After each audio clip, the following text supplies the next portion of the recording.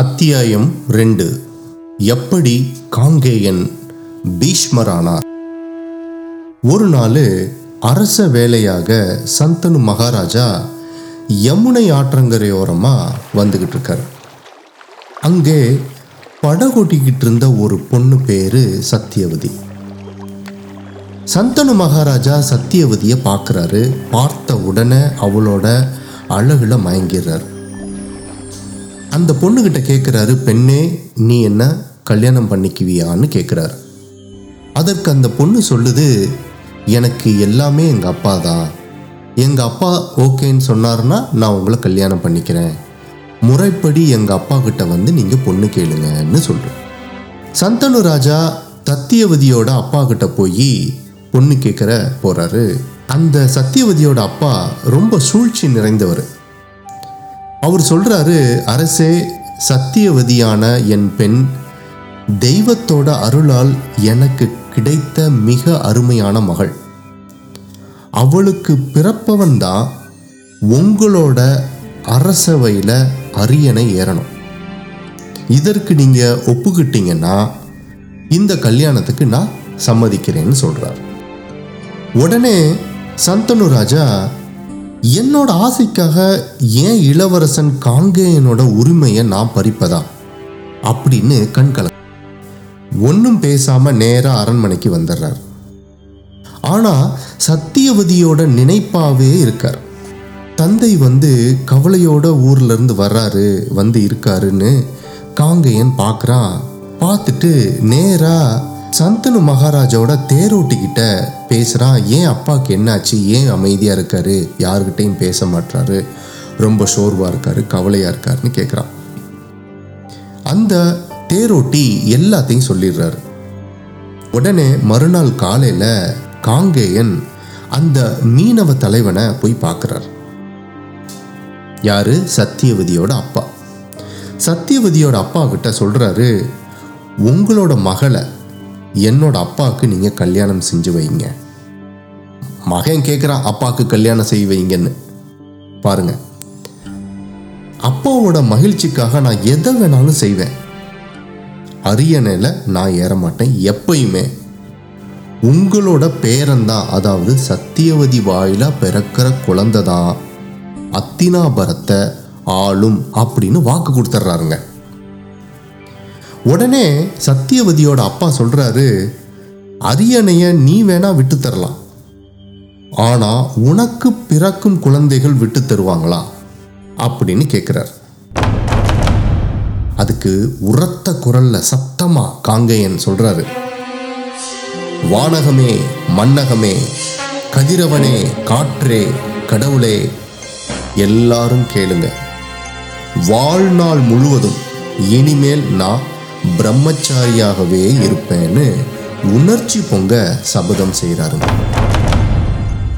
அந்த உணர்ச்சி பொங்க சபதம் செஞ்ச உடனே வானத்திலிருந்து தேவாதி தேவர்கள் எல்லாரும் பூவால மழையா பொழியிறாங்க. விண்ணில் எங்கும் பீஷ்மா பீஷ்மாங்கிற குரல் தான் கேட்குது. பீஷ்மன்னா செய்தற்கு அரிய சபதம் செஞ்சவன் அப்படின்னு பொருள் உண்டு. அன்னையிலிருந்து காங்கேயனுக்கு பீஷ்மர் அப்படின்னு எல்லோராலையும் மதிப்போட அழைக்கப்பட்டார் காங்கேயன். மக செய்த சபதத்தை எண்ணி புலங்காகிதப்படுறாரு சந்தனு ராஜா. மகனை கூப்பிட்டு, மகனே, நீ எப்பொழுது விரும்புகிறாயோ அப்பொழுதுதான் உன் உயிர் நீங்கும் அப்படின்னு வரம் கொடுத்துட்றாரு. சந்தனு ராஜாவுக்கும் சத்தியவதிக்கும் கல்யாணம் நடக்குது. அவங்களுக்கு சித்திராங்கதன், விசித்திர வீரியன் அப்படின்னு 2 குழந்தைங்க பிறக்கிறாங்க.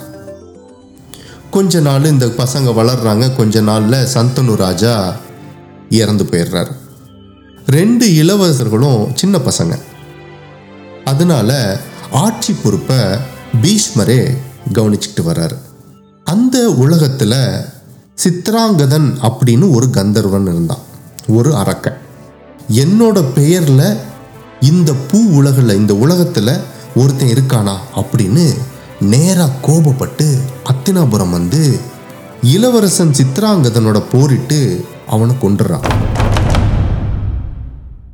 கொஞ்ச நாள் நடக்குது. விசித்திர வீரியன் 2வது பையன், அவன்தான் அத்தினாபுர அரியணையில் அரசராக ஏறுறான். அவன் காசி நாட்டு இளவரசியான அம்பா, அம்பிகா, அம்பாலிகா அப்படிங்கிற 3 பெண்ணு மேலேயும் அவன் ஒரு கண் வச்சிருக்கான். அந்த நேரத்தில் அந்த காசி நாட்டு இளவரசிங்க 3 பேருக்கும் சுயம்வரம் நடக்குது. பல நாட்டில இருந்து அரசர்கள் அங்கே வந்திருக்காங்க. பீஷ்மர்கிட்ட விசித்திர வீரியன் சொல்றான், அந்த 3 பொண்ணுங்களும் எனக்கு வேணும். உடனே பீஷ்மர் சுயம்வரம் நடக்கிற இடத்துல போறாரு. அவரை பார்த்த உடனே எல்லா அரசர்களும் பயந்து போயிடுறாங்க. 3 பேரையும், அந்த 3 இளவரசியையும் இழுத்து தன்னோட தேர்ல ஏத்திக்கிறார். எதிர்த்து சண்டை போட்ட எல்லா அரசர்களையும் சண்டை போட்டு ஜெயிச்சிடுறார்.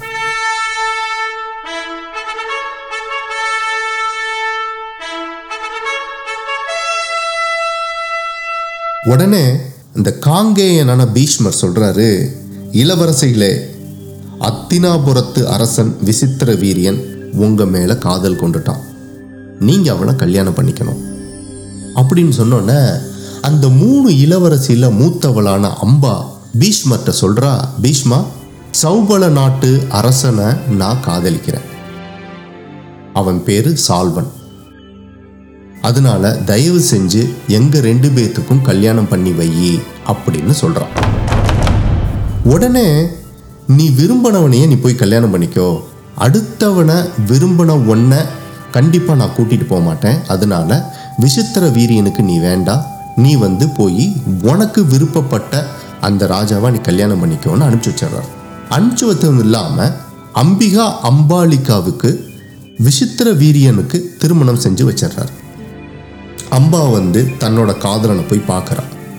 காதலன் பேர் என்ன? சால்வன். அந்த சால்வன் சொல்றான், என்னைய போர்ல பீஷ்மர் தோக்கடிச்சாரு, அதனால கண்டிப்பா நான் உன்னை கல்யாணம் பண்ணிக்க மாட்டேன் அப்படின்னு சொன்னோடனே அம்பா பீஷ்மா கிட்ட சொல்றான். பீஷ்மர் விசித்திர வீரியனை கூப்பிட்டு இந்த மாதிரி சொல்றார். உடனே விசித்திர வீரியன் சொல்றாரு, கண்டிப்பா நான் அம்பாவை கல்யாணம் பண்ணிக்க மாட்டேன், ஏன்னா இன்னொருவனை விரும்பியவளை கண்டிப்பா நான் திருமணம் செய்து கொள்ள மாட்டேன்னு சொல்றான். உடனே அம்பா ரொம்ப மனம் வெதும்பி, பீஷ்மரே, நீங்களாவது என்ன திருமணம் செய்து கொள்ளுங்கள்னு கெஞ்சுறான். அப்போ வாழ்நாள் முழுவதும் பிரம்மச்சாரியாவே தான் வாழ்வேன் அப்படின்னு நான் சபதம் எடுத்திருக்கேன், அதை எந்த சூழ்நிலையிலையும் மீற மாட்டேன்னு சொல்றாரு. உடனே அம்பாவுக்கு பயங்கரமா கோவம் வந்துடுது. பீஷ்மரே, உங்களால தான் என்னோட வாழ்க்கையே பாழாயிடுச்சு, நான் உங்களை கொல்லாம விட மாட்டேன்னு சொல்றான். கொஞ்ச நாள்ல விசித்திர வீரியன் எலும்புருக்கி நோயால இறந்து போயிடுறான். தன்னோட 2 மகன்களும் இறந்து போயிட்டாங்களே அப்படின்னு சத்தியவதி அழுகுறாங்க.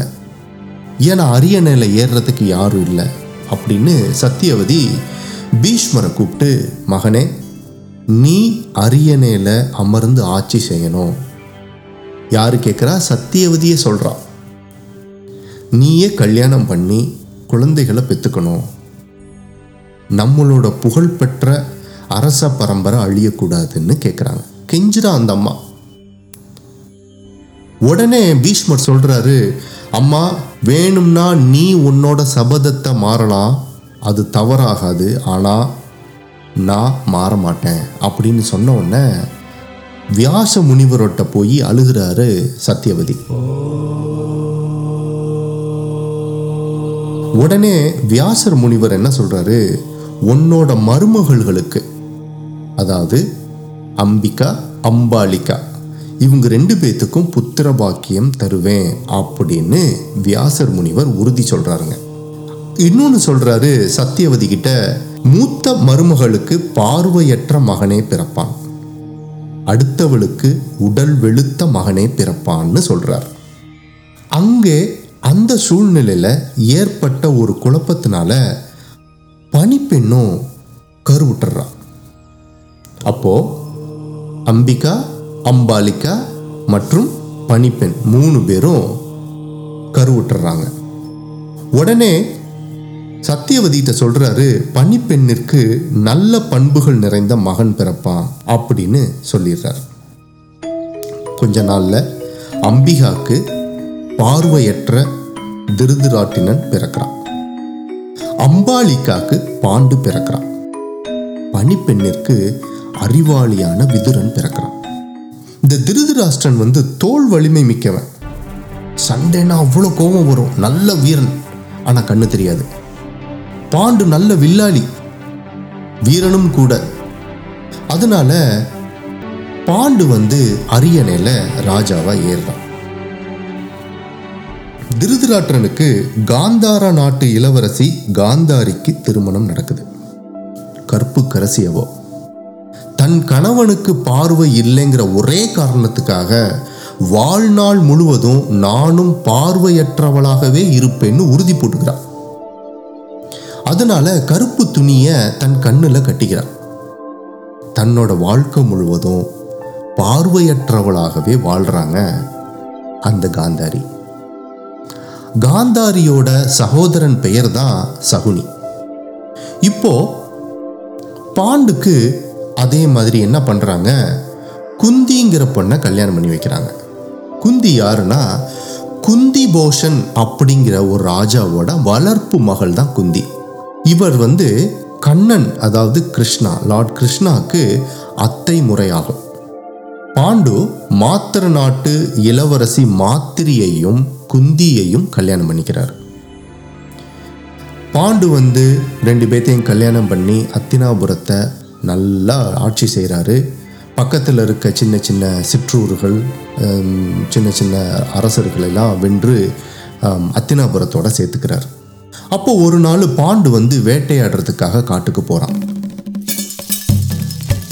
அங்கே 2 மான் விளையாடிக்கிட்டு இருக்கு, துள்ளி விளையாடிட்டு இருக்கு. ஆண்மான் பெண்மானும் கூட.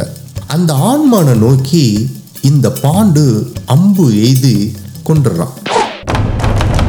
அம்பு எய்த உடனே அந்த மானு அம்மா அப்படின்னு கத்தி மனித ரூபத்தில் இருக்கு. என்னடா இது அப்படின்னு பாண்டு போய் பார்க்குறான். பார்த்தா அந்த மானிட உடம்போட இருக்கிற அந்த உடல்ல அம்பு துளைச்சு அங்க ஒரு முனிவர் இருக்கார். வலியால துடிக்கிறார். ஆனா கோபத்தோட அவர் என்ன சொல்றாருன்னா, நானும் என் மனைவியும் மான் வடிவம் எடுத்து மகிழ்ச்சியாக இருந்தோம். இணையாமல் இருக்கும் எந்த விலங்கையும் துன்புறுத்தக்கூடாது, வேட்டையாடக்கூடாதுங்கிறது விதி. இந்த விதியை நீ மீறினது மட்டும் இல்லாம எங்களை கொன்னுட்ட. அதனால நீ எப்போ உன் மனைவியோடு மகிழ்ச்சியாக இருப்பியோ அந்த நேரத்துல உன்னுடைய உயிர் போயிரும்னு சாபம் கொடுத்துட்றான். ஐயோ, இப்படி ஒரு சாபம் பெற்றுட்டேனே அப்படின்னு கண் கலங்குறான் பாண்டு. அரசாட்சியை துறந்துடுறான். தன்னோட மனைவிகள் 2 பேரையும் கூட்டிக்கிட்டு காட்டிற்கு வந்துடுறான். துறவி போல அங்கு வாழ்ந்தான். அதனால அத்தினாபுரத்தை திருதராஷ்டிரன் அரியணையில ஏறி ராஜாவா ஆண்டுகிட்டு இருக்கான். கொஞ்ச நாள் கழிச்சு காந்தாரிக்கு 100 குழந்தைகள் பிறக்கும் அப்படின்னு பாண்டு செவி வழியா கேட்டு தெரிஞ்சுக்கிறான். தன்னோட பெண்டாட்டியிட்ட அவன் சொல்றான், சாபம் பெற்றதால் குழந்தைகளை பெற இயலாதவனாகிவிட்டேன் நானு, நம் குலம் தலைக்க வழி இல்லையேன்னு கத்துறான். ஆறுதல் சொல்ல நினைத்த குந்தி போசனின் அரண்மனையில் நான் சிறுமியாக இருந்தேன். அப்போ அங்க துர்வாச முனிவர் வந்தார். அந்த முனிவரை ரொம்ப நல்லா நான் பார்த்துக்கிட்டேன். அதனால அந்த துர்வாச முனிவர் எனக்கு ஒரு வரம் கொடுத்தார், ஒரு மந்திரம். அந்த மந்திரத்தை சொன்னா யமன், வாயு, இந்திரன், அசுவினி தேவர்கள் தோன்றுவாங்க. அவர்களோட அருளால மகன் பிறப்பான்னு சொல்றான். இதை நான் டெஸ்ட் பண்றதுக்காக கல்யாணத்துக்கு முன்னையே ஒரு மந்திரத்தை நான் சோதிச்சேன். உடனே சூரியன் என் முன்னாடி தோன்றி ஒரு மகனை கொடுத்தாரு. ஆனா மிக இளமையான வயதுல எனக்கு அந்த குழந்தை கிடைச்சதுனால பழிக்கு அஞ்சி அந்த குழந்தைய பெட்டியில போட்டு ஆத்துல விட்டுட்டேன் அப்படின்னு அழுகிறான். இதை கேட்டு மகிழ்ந்தான் பாண்டு. ஓகே, நம்மளுக்கு நம் குறை தீர்ந்தது, இனிமேல் தேவர்களுடைய அருளால் குழந்தைகளை பேரு அப்படின்னு பாண்டு குந்தி கிட்ட சொல்றான். உடனே குந்தி மந்திரத்தை பயன்படுத்தி யமனின் அருளால் குந்திக்கு தருமன் பிறந்தான். வாயுவின் அருளால் பீமன், இந்திரனின் அருளால் அர்ஜுனனும் பிறந்தான். அஸ்வினி தேவர்களை அழைக்கும் மந்திரத்தை மாத்திரிக்கு சொன்னா குந்தி. மாத்திரிக்கு நகுலனும் சகாதேவனும் பிறந்தார்கள். பாண்டுவோட மக்கள்ங்கிறனால அவங்கள பாண்டவர்கள்னு அழைத்தாங்க. அடுத்த அத்தியாயத்தில் பார்ப்போமா?